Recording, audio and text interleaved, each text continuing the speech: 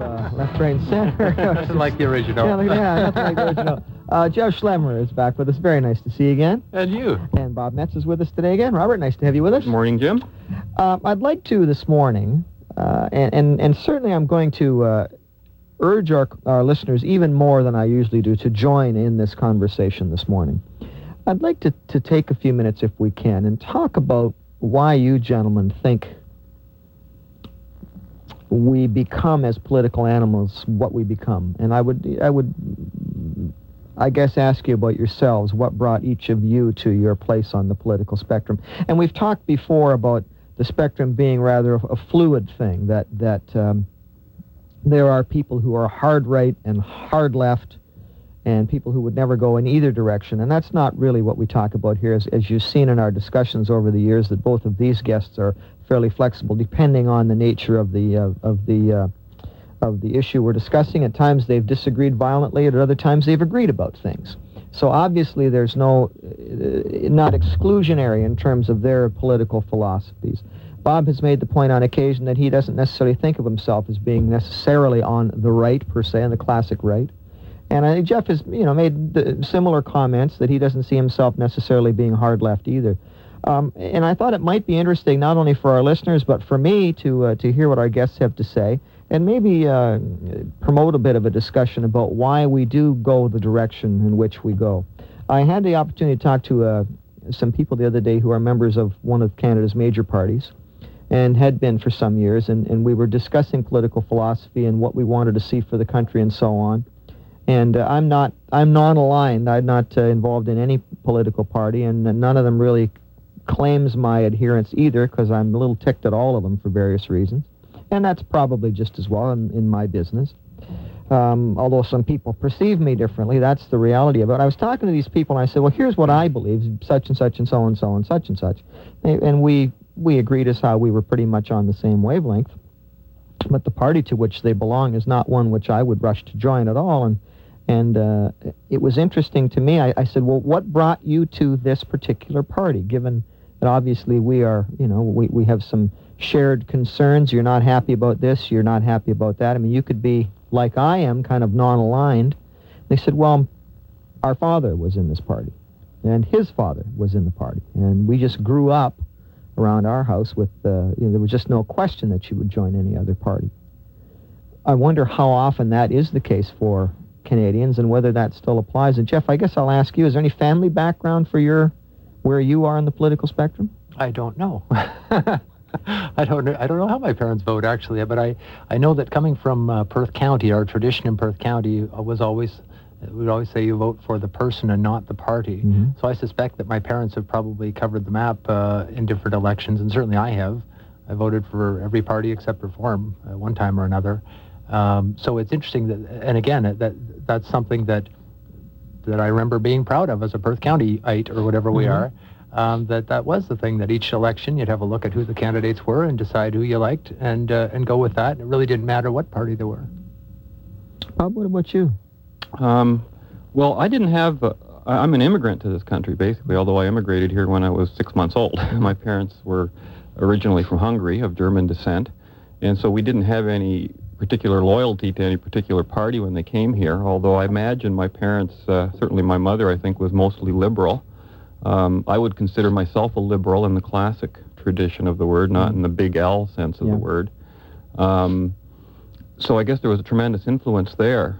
My earliest memories of politics, per se, is Pierre Trudeau, really. And me too. I remember the incredible, feeling that people had in Canada, that Canada was the place to be, especially around 1967 when we had Expo 67, which I went to see. Mm-hmm. And you just figured, man, this was it. This was the country that was going to go right past America. We were going to just zoom right by them, eh?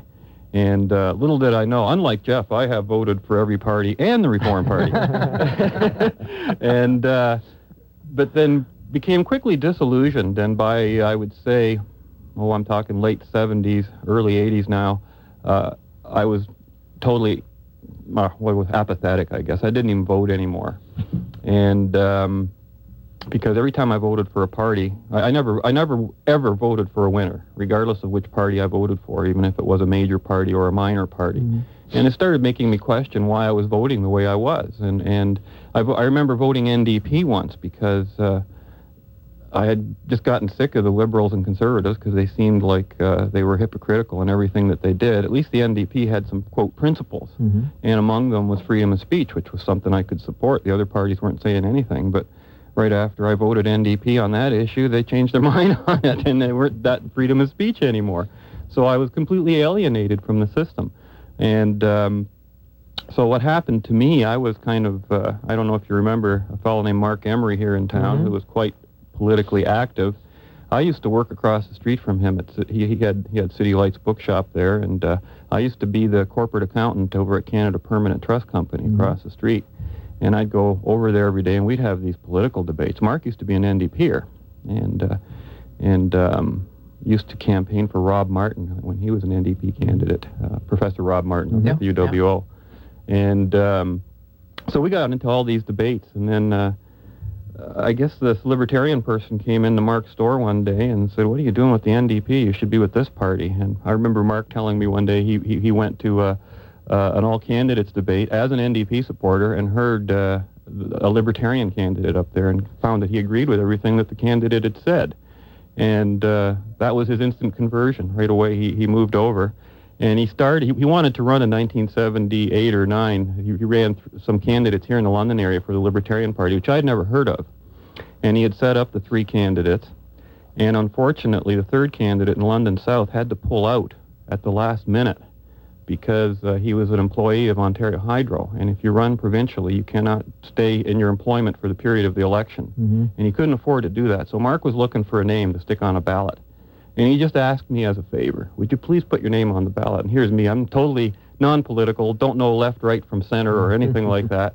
And he said, "You won't have to do anything. You won't have to do anything. Just put your name on the ballot because I've already spent all this money." And so I said, "Sure, I'll go ahead and do that." And next thing I find out, right after registration, my phone starts ringing. And it's the media. And they want to know where I stand on this issue and where I stand on that issue. And I didn't have any points of view. So I said, "Mark, what can you do to educate me in a quick hurry?" And he hands me this book. He hadn't even read it at the time, and it was called Capitalism, The Unknown Ideal, written by Ayn Rand.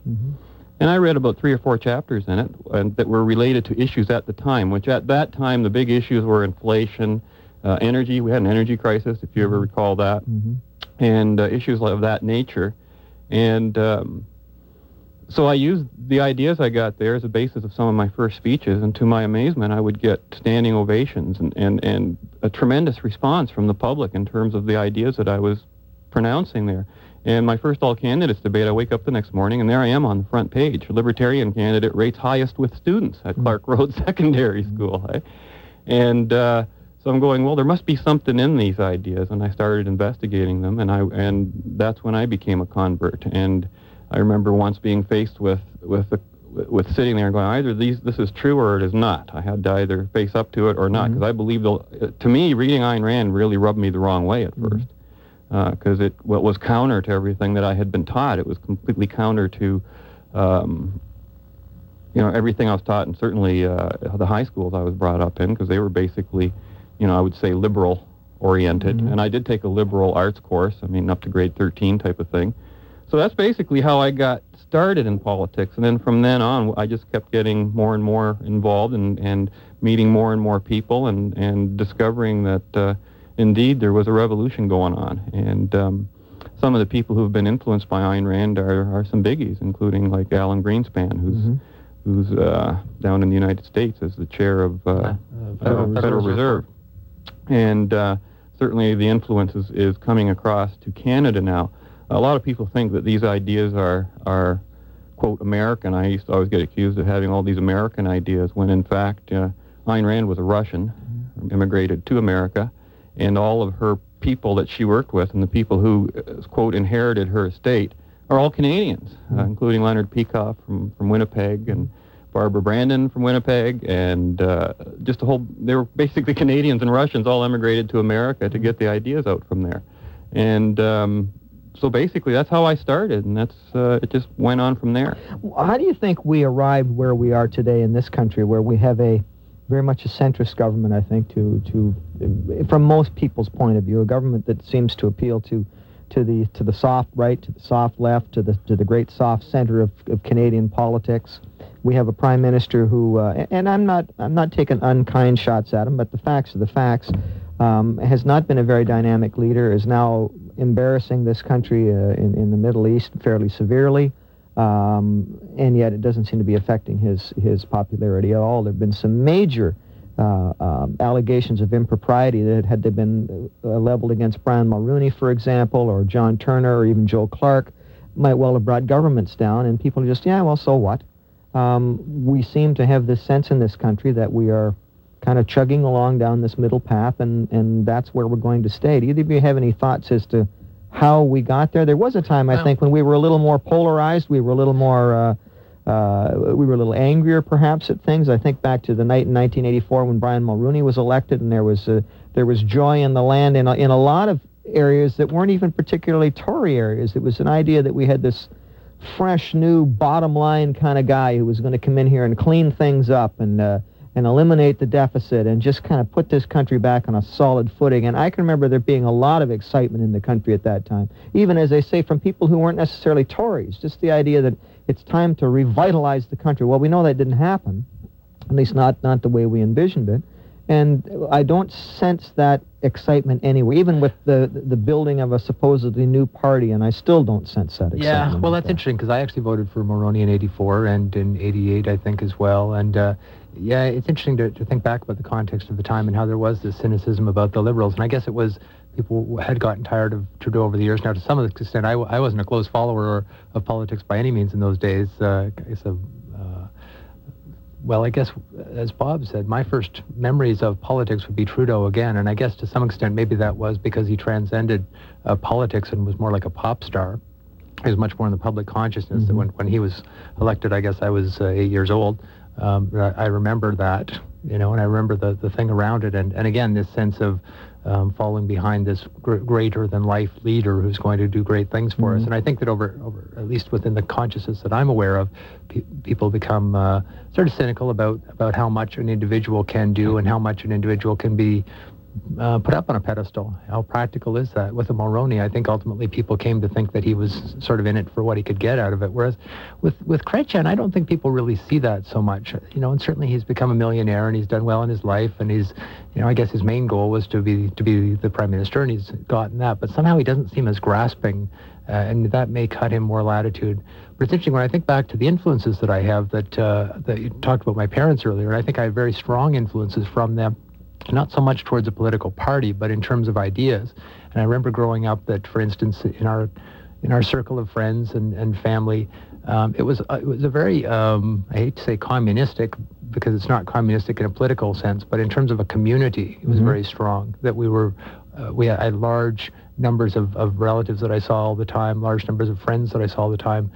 You would always share things back and forth. If somebody needed something, of course, you would take it for as long as you needed it, and everybody respected each other's things. But it was just a given that if you're going on a vacation, somebody would offer you a trailer, If you wanted to go away somewhere, somebody would offer you a snowmobile or whatever it was. And that was sort of the community I grew up in. And I sort of thought that was the norm, and maybe it is, but since then I've certainly met people who don't have that experience at all, and who are much more individualistic and say, what's mine is mine, and what's yours is yours, and I won't touch yours, and you don't touch mine. But I think that that this whole idea of the importance of sharing and how this seemed to work very well growing up, because again, you could have experiences far beyond your own economic means because you were sharing. Because again, one person would have the trailer, but the other person would have, the tools for building the garage or whatever else. The sharing around worked really well, it seemed to me. You think that's disappeared? I just see that as being for myself. I find the people, at least that I associate with, are incredibly generous and willing to share. Well, that's interesting, because one of the things that I think happens is that when you identify yourself, when you label yourself, maybe that's a terrible thing to do in some ways, because when you do that, suddenly you've got all these attributes that have become attributed to you. And but you better label yourself as opposed to have someone else label you. Well, I know, but then you've also got, your opponents are also all labeled, and I think of right-wingism, if you call that, as being much more individualistic, as being anti-communistic, as not being a commune, but as being individuals should make their own way and should be left alone, basically, to do as best they can. Whereas from the left-wing idea, I think of broadly as working together, we get further ahead. That's very interesting, because when I was in my days of ignorance, political ignorance, I did not see the right and left that way. I saw them as the same thing. I saw them both as being very collectivist. I mean, my political awareness occurred during the Davis years here in Ontario, and he was about as red Tory as you could get. And at that time, I felt there was literally no option on the right at all in Ontario. And that was one of the reasons we got involved with and started Freedom Party. And have kept our influence going. We, you know, when I think of the influence that we've had, even on the issues of the major parties, I remember the one issue we were identified with very early was Sunday shopping, and all the three parties told us we were crazy to even talk about it. It's never going to happen. It won't happen. Every report and every I'm still not very happy royal commission that they had as a Christian, I don't recommended like against it. Well, as a Christian, it's your responsibility to adhere to your faith, not to force others to adhere to it. Well, yeah, and that's interesting. That's you can stake that out quite legitimately as a right-wing idea. I think this I'll have my religion and you have your religion, and for a couple of centuries at least in Canada, the Christians got it all their way. And as being one of the overdog bunch. What I found interesting it's hard about to give that up. Sunday shopping particularly was the party that brought it to us was the party that was most vehemently against it, which was the NDP. Mm-hmm. And that taught me something. I'm thinking, well, you can't trust what these guys say when they get in there. They might do the very opposite. And I remember people coming in. Well, but then I realized that the force of nature is greater than any political ideal, especially if the ideal is not consistent with nature. I mean, nature, who said it, nature to be commanded must be obeyed. And if you try to disobey nature, it doesn't matter. It's going to force you back to where you want to. But there's now a body of work and a school of thought that that we made a mistake with Sunday shopping, not because of any overlying religious imperative, but because we are, and again, it's a school of thought. Not everybody adheres to it, but there are a number of psychologists that I've been reading lately and talking to, who believe that human beings do need that downtime. And that they do, absolutely. And there's an advantage to that downtime being a shared downtime. So I'm not going to go into it in detail here, but it's fairly well thought out that there is an advantage to having a particular day of the week, whether it's Sunday or Tuesday or Thursday, when the society as a whole kind of takes a breather and says we are going to relax as a whole. Well, that was the argument during the debate as well. But what we forget is that everybody worked on Sunday, and the only people that were closed was retail. That was who they were talking about. And retail is a business that has to work when everybody's relaxing. Shopping is one of the most relaxing family outing things that people do. And yet we survived quite nicely for many years without being able to go shopping on Sunday. Now, it's convenient. I know there are many days when I've gone shopping on Sunday. I think this is convenient. But at the same time, it has distorted the nature of that day as being a day of rest. At the same time, many people were hurt, particularly in the business community.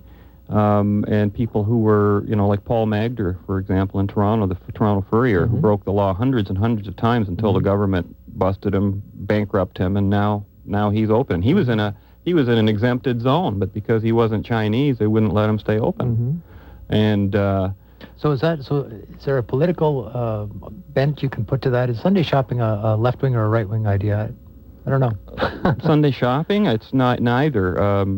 I think the broader question is freedom, a left-wing or a right-wing idea. I don't think it's either. I think the left and right are both encroachments on freedom.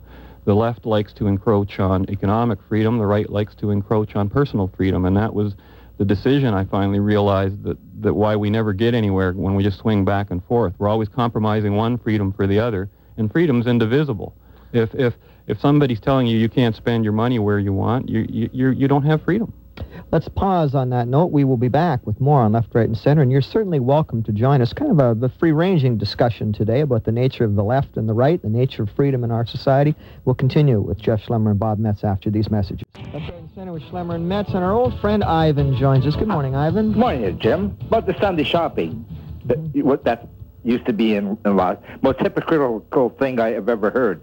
For instance, the variety stores could stay open. Yeah. Real estate agents could sell. Insurance agents could sell. And if I owned a business, a clothing store, and I was the only employee, I would be charged. Can you imagine the police going around and charging people that are putting money into the economy? Well, they still do it now on the day after Christmas, don't they? I know, that's terrible. I mean, you know something, Jim? Our country talks about going to other places and to protect other people's freedoms. And freedom's taken away from us. But people don't mind a little bit of freedom taken away from them until a whole bunch gets taken away from them. It's a good point, Ivan. Yeah, it's just terrible. Here, let's say I opened up a business.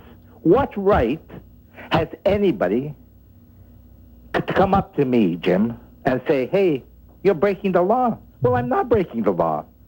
I'm making a living for myself.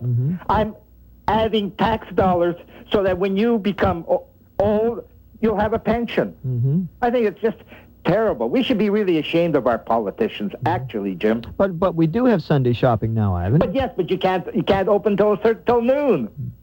Well, I didn't know that. Absolutely. Really? Yes. And also, what about the churches? They do Sunday shopping, don't they? And I have to pay for them. I have to help pay for their property taxes. Yes, I really resent that I have to pay somebody's property taxes that I don't believe in their philosophy. Nobody pays for my property taxes. People say, well, the churches are poor. Well, so am I. Then why don't you donate to my property taxes, Jim? Yeah.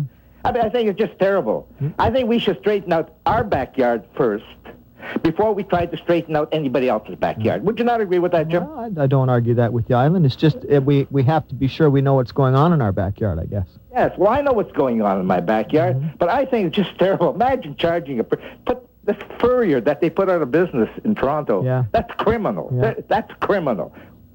Anyway, Jim. Ivan, appreciate it. How are you feeling, Jim? A little better, thank you. That's great. I hope you get better. I hope so, too. Oh, okay, Jim. Have a great day. And also Ivan. those two fellas that are with you. Okay, Ivan. Okay, Thanks, Ivan. Jim. Thanks a lot. Bye-bye. 643-1290, star 1290 on the Rogers AT&T if you'd like to join in our conversation. You know, one of the things that Ivan mentions there makes me think, and that was that I'd seen a thing on TV a month or so ago about Japan back just before the Commodore Perry came in the 1850s there with the black ships, and how at that time the merchant class was considered to be a very low class in society.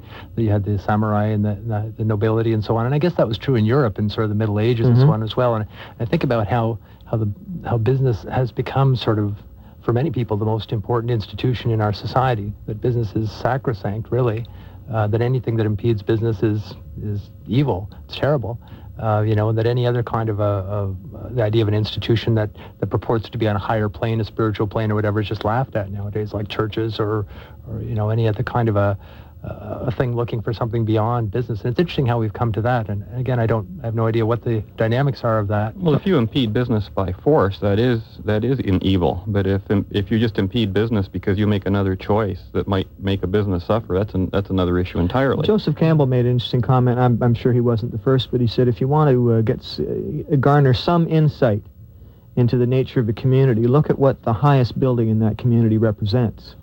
And for millennia in our society, Western society, the highest building in any community would have been the place of worship, the church, the mosque, whatever. Not anymore. Not in the last 100, 120 years. Now the highest buildings, without exception, are temples of temples of commerce. They are business buildings. Yeah, for better or worse. Yeah. And I would say for better. Business depends upon virtue, basically, because reputation is everything in a business. Ask Bill Gates. Ask him what? Ask him if reputation is everything. I think the man's become the richest man in the world in spite of his reputation. Oh, I would disagree entirely, and I think the antitrust case against him was the most unjustified antitrust case ever launched in the history of the world. Well, except for the IBM one that allowed him to become where he was. If it wasn't for the government going after IBM back in the 80s, Microsoft wouldn't have got its foothold. What's going to undo Bill Gates is his competition, not the government, and already they don't know what to do with him now, because if they break up the company, they know that's going to hurt a lot of people. And but again, it does so. Anything they do to him is going to cause more damage. The day after the conviction, he's lunching with Bill Clinton. That again, it shows that reputation really doesn't Alan matter. Greenspan, by the way. If you're rich enough, then reputation really doesn't matter too much. But it's interesting for me as well that I think about religion and the way that plays into our own evolution, and how I consider a lot of my influences to be religious ones. And when I grew up, we went to church every Sunday, went off to the confirmation 2 hours every Saturday, Sunday school, the whole thing, and had fair bit of Christian education, and as a result of that derived certain things that I consider to be certain values. And yet I know other people who could have sat right beside me in Sunday school who went in a completely different direction. And you look at even just Christianity as a microcosm, and you have your religious fundamentalist right, and you've got sort of the lefty types, the United Church types, who all are reading from the same book and going off in totally different directions. Absolutely. That's why I learned that religion has nothing to do with a person's political belief. Is that because your beliefs are already there and you just find things from the Bible that interest you to support what you're saying, or is it really influencing you, but somehow something's changing it in your life experience? This is why I don't understand how we've drifted so far to the left, to socialism, which is quite anti-religious as far as I'm concerned. I believe in the religious tenets that thou shalt not steal, thou shalt not covet thy neighbor's goods, and yet socialism is basically You're more of an Old Testament kind of a guy. I think that Jesus was quite a socialist myself. Yeah. I don't think so. Oh, yeah. I can't think of anything as the Sermon on the Mount about, protect your property and leave the other guy's stuff alone and all that. Yeah. Remember, render not unto Caesar, or render to Caesar that which is Caesar's. But he didn't identify what was Caesar's. Love thy neighbor, golden rule, treat your neighbor as you would like to be treated. And I would never steal from my neighbor. So you're saying that's acceptable? Those disciples, I don't know. They seem to share a lot of stuff. They were pretty collective bunch. They didn't consider it stealing. They considered it sharing. Same kind of community that Jeff talked about earlier. You mean that they actually advocated that Rome should go around and take property from people and distribute it? They didn't talk about Rome. They talked about themselves as individuals. Exactly, and that's the big difference. What we're doing exactly, and what we're doing today is we're letting Rome do it. In our case, our Rome is Ottawa. We have to, on that very provocative thought, we're going to pause for a news update. Bob and Jeff will stay with us. There's more Left, Right, and Center coming your way this morning on 1290 CJBK, and Chris Cahill comes in on Ask the Experts 2 at 11:30 today to talk about his new book, Harvesting Your Wealth, and he's going to tell you how you can help to do that and look after yourself a little better financially. All of that ahead on 1290 CJBK, and here's Tara with the news. This is Left, Right, and Center with Bob Metz and Jeff Schlemmer, and Jim's been waiting to join our discussion this morning. Yeah, hi, Jim. Interesting topic. Good morning, Jim. I hope you're feeling better. Thank you. I guess as I get older, and I'm 48 years of age now, I'm coming to the opinion that none of us, neither Jim or Jeff or Bob, can say, this is where I am on the spectrum. I used to believe that at one time. I don't believe that anymore. I don't believe that everything on the left is bad, and I don't believe that everything on the right is good. Now, that doesn't mean I'm a liberal. Don't get me wrong. But that's one of the things that when I first read Ayn Rand, I found out left and right were irrelevant. Those are not the scale on which we should compare things. Things are either freedom or totalitarian. That's the scale. Yeah, and anything that's freedom is good. Anything that's totalitarian is bad.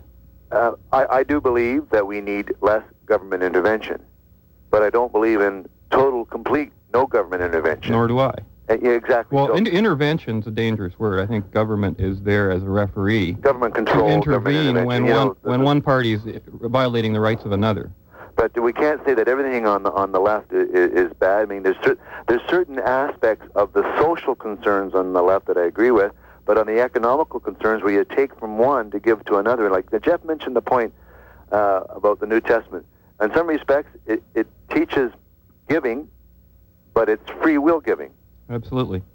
And on the other hand, it teaches capitalism because there's the story where Jesus taught of the workers. One starts at 8, one starts at noon, one starts at 4:45, and they all get paid the same.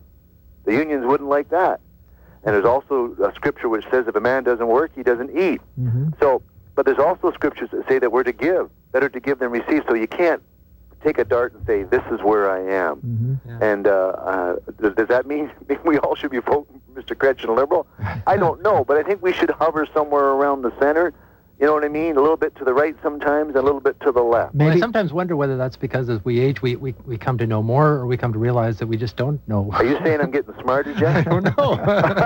You heard it, folks. But like people bandy, like both extremes. I mean, you use the term the religious fundamentalist right. What about the religious fundamentalist left, Jeff? Yeah. Well, I know. And we bandy this term fundamentalist right. There's just as many fundamentalists that are on the left would love to have total government control, and we call them communists. And I wonder, how does that happen? Because, again, they're all theoretically reading from the same instruction manual. Because I've always found that those who are called religious fundamentalists aren't. They don't even know the first thing about fundamentalism. What they are is literalists.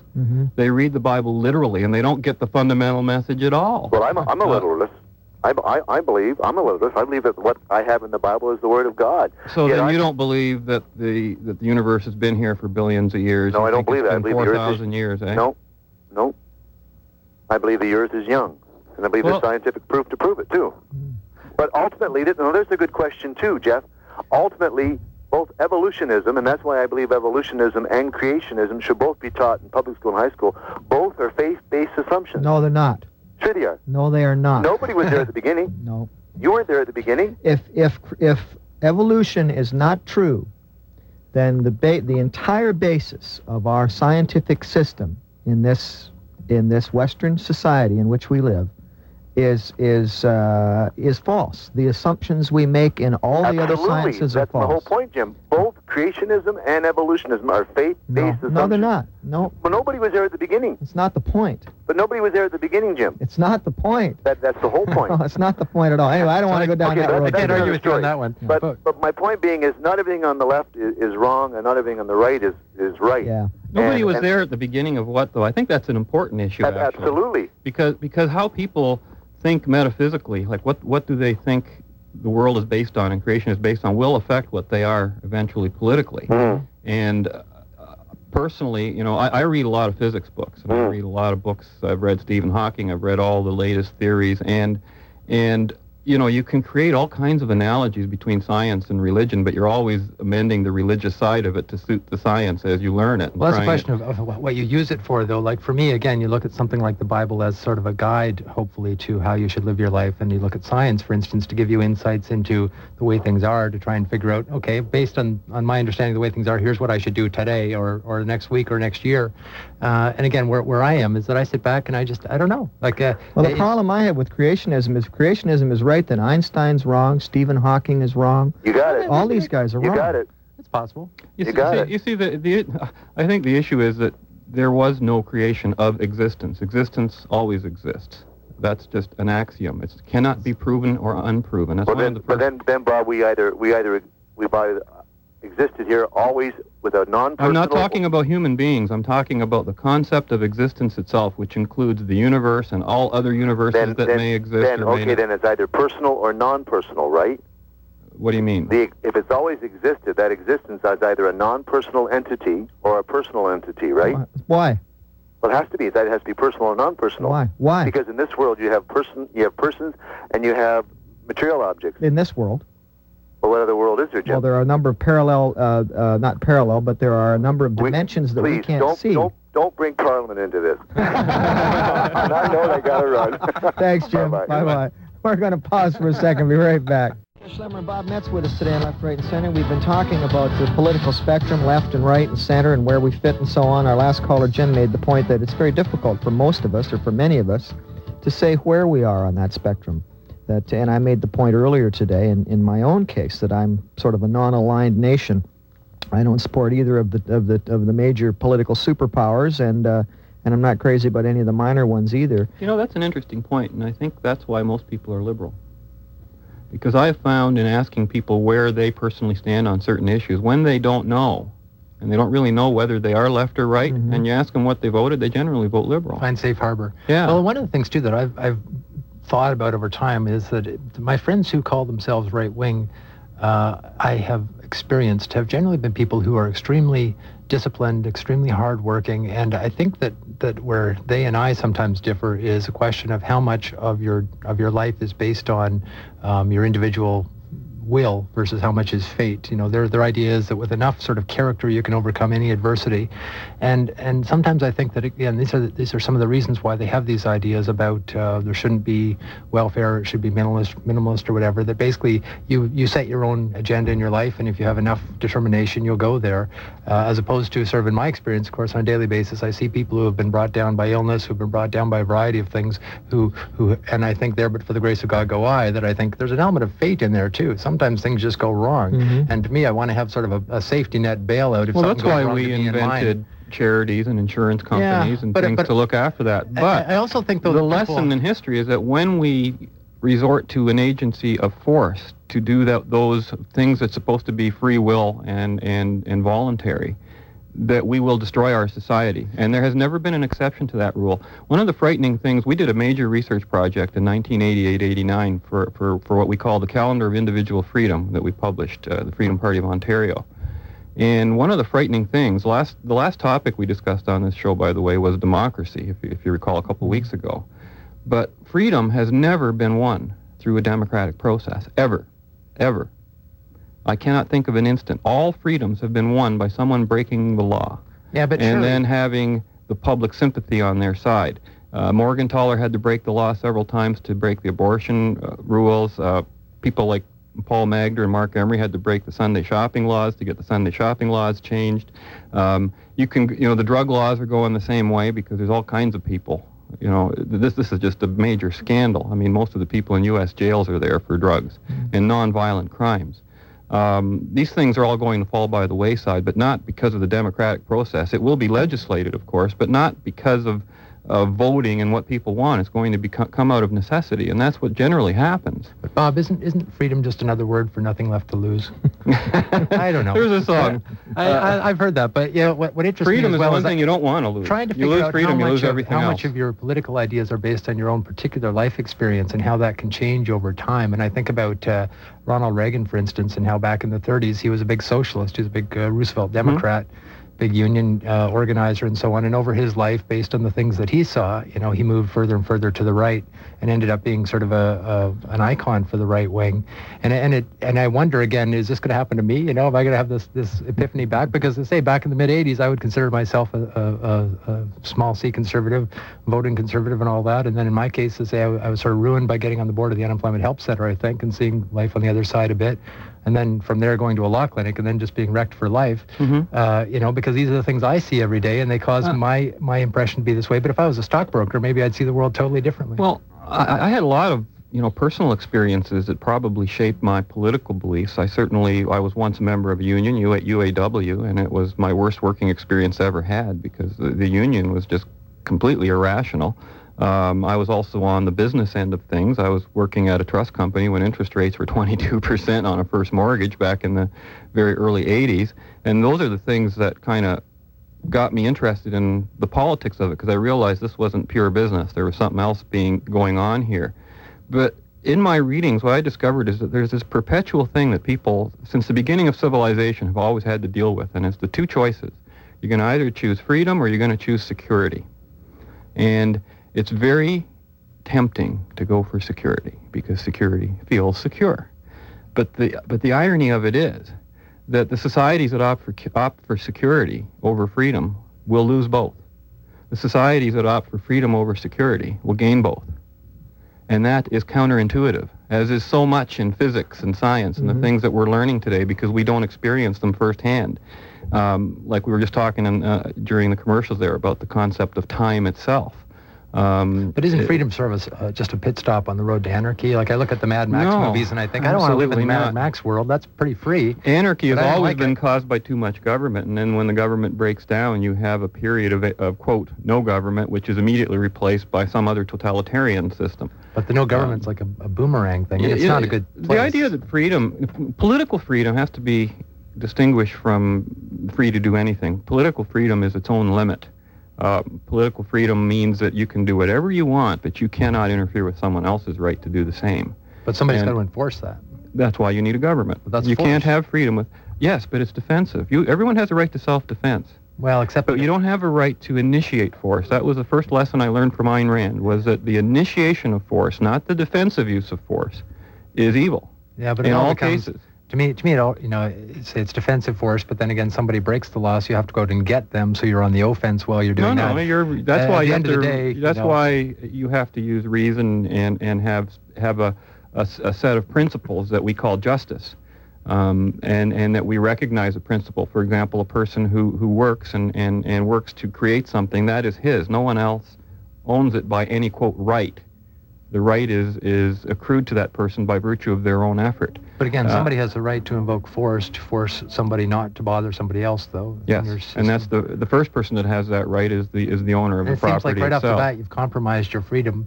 Maybe no, you have created. We can't figure out where this all leads us. Quite the contrary, you have created freedom by that. Until you have that government that is the arbiter or the referee, you don't really have freedom. You may be in a state of free anarchy, if you want to call it that, but it's not freedom in the sense that we need. The government has to provide a structure to allow business enterprise so that we can project into the future, so that contracts are enforced. That's one of the major things a government has to do. Civilization consists largely of people keeping their promises. and that when they don't, then things start breaking down. You know, one of the things that occurs to me, though, in listening to you, and I listen to what the different politicians say, is I think that either if you formed the government, either it would be extremely different than it is now, or else it would be sort of similar to what it is now, but sort of a little bit more in your direction than we are right now. And I think, I'm not sure which would be scarier, in the sense that if we go into a brave new world that's totally different than the one we're in right now, that to me is where you often run into problems historically, it seems. On the other hand, if you get into government and you're like the NDP in 1990 or whatever, who think, I'm going to do all these wonderful new things, but then you get weighed down by the sort of realities of day-to-day government and end up not being all that different than everybody else, then that's sort of disappointing too. Well, you won't end up being different than anyone else if you just if you only go to government to try and, quote, do what the public wants, because the public's going to want benefits for quote free at no cost to them if they can possibly get away with it, and any politician that will offer them that will likely get elected. That's why I think the thinking has to change at the root, at the basic population. But a lot of people aren't willing, you know, they're afraid, for example, say if a party like Freedom Party got elected, they're afraid that the medical system would vanish overnight, when I don't even think anybody would notice anything happening, other than things would hopefully get better, because there'd be more options, more choice, because wherever we allow that, we always find things do get better. I'm not a person that believes in destroying and dismantling things. I just believe in giving people choice and then seeing where they go, and those things that survive, and those things that don't. And that's the way it should be. What if those things are people, though? Isn't that the concern for a lot of people on the left, is that there are individuals, and there seem to be a fair number of them in our society, who cannot, for whatever reason, are either not prepared to take responsibility for their own actions, are too short-sighted. The kinds of people, for example, who would say, and you know them, and I know them, and Jeff knows them, and our listeners know them, who, if presented with the option to say, if you want to insure your old age, you want to make sure you've got health care, you've got to buy this insurance policy. Now, if you don't buy this insurance policy, what's going to happen is you may face disaster in the future. However, if you do buy it, you can't buy that new car you want, because you can't afford both of them. Well, nothing's going to happen to me. I want the car. I'll buy the car. And when the day comes that they need the insurance policy that was there for them, and it was their free choice, and they made that choice freely, and they said, I don't want the insurance, screw it, I want to have the car instead, but the day arrives when they need to be helped, and there's this great mass, I think, in our society that does not want to see that person punished for their irresponsibility. Well, then if they don't, then they'll help. My issue is that if we, again, do it through government, you're going to be faced with that situation with everybody. Well, I don't think they want to help. Situation. I don't think they want to reach out to that individual. They just want to be sure that that individual is not going to end up banging on their door looking for a cup of soup one day. Well, or worse than that, dying at home because he can't get into a hospital because he has no insurance. Yeah, I think part of it too is that if that happened to their kid, for instance, who was the irresponsible one, I think what they're saying is, okay, yeah, they were irresponsible, but they shouldn't die for it. You know, I think that's part of it too. And one of the things that I've wondered about, again, in terms of characterizing left and right, is that sometimes it seems to me that some of my right-wing friends are the nicest people in the world, the most generous, compassionate, understanding people in the world, but for their friends and family. But for the broader public, they don't see them as having a link with them. They don't see themselves as connected. And sometimes I think on the left, they sort of cast the net a little more broadly and say, well, there's really no distinction between somebody who's my son and somebody who's my neighbor's son. I should have the same standard for both of them. If you treat strangers the same as you treat your friends, then there's no value in your life. Maybe you have no value. I disagree. Well, that could be the ultimate value in your life. So you would sacrifice your wife's life for someone else? Well, hopefully you're trying to save somebody else's wife. Well, is that rational if you're going to risk your own children or your own immediate family for someone else that you don't even know? Why do you think the way you do, and why do I think the way I do about this? Like, how did that happen? I think we're back around to the issue of faith again. I think the Christian faith in particular would suggest that you do treat everyone as you would treat your friend. In fact, in Christian faith, you even treat your enemies as well as you would treat your friends. Never mind people that you just don't happen to know. Well, there are a lot of things in the Christian faith I would disagree with. Well, would you just? What's wrong with that? If we lived in a society where we all did treat each other with love and respect, wouldn't we be a lot better off? Well, obviously, but that's not the issue. You're not treating people with love and respect when you run to the government and force some people to help other people.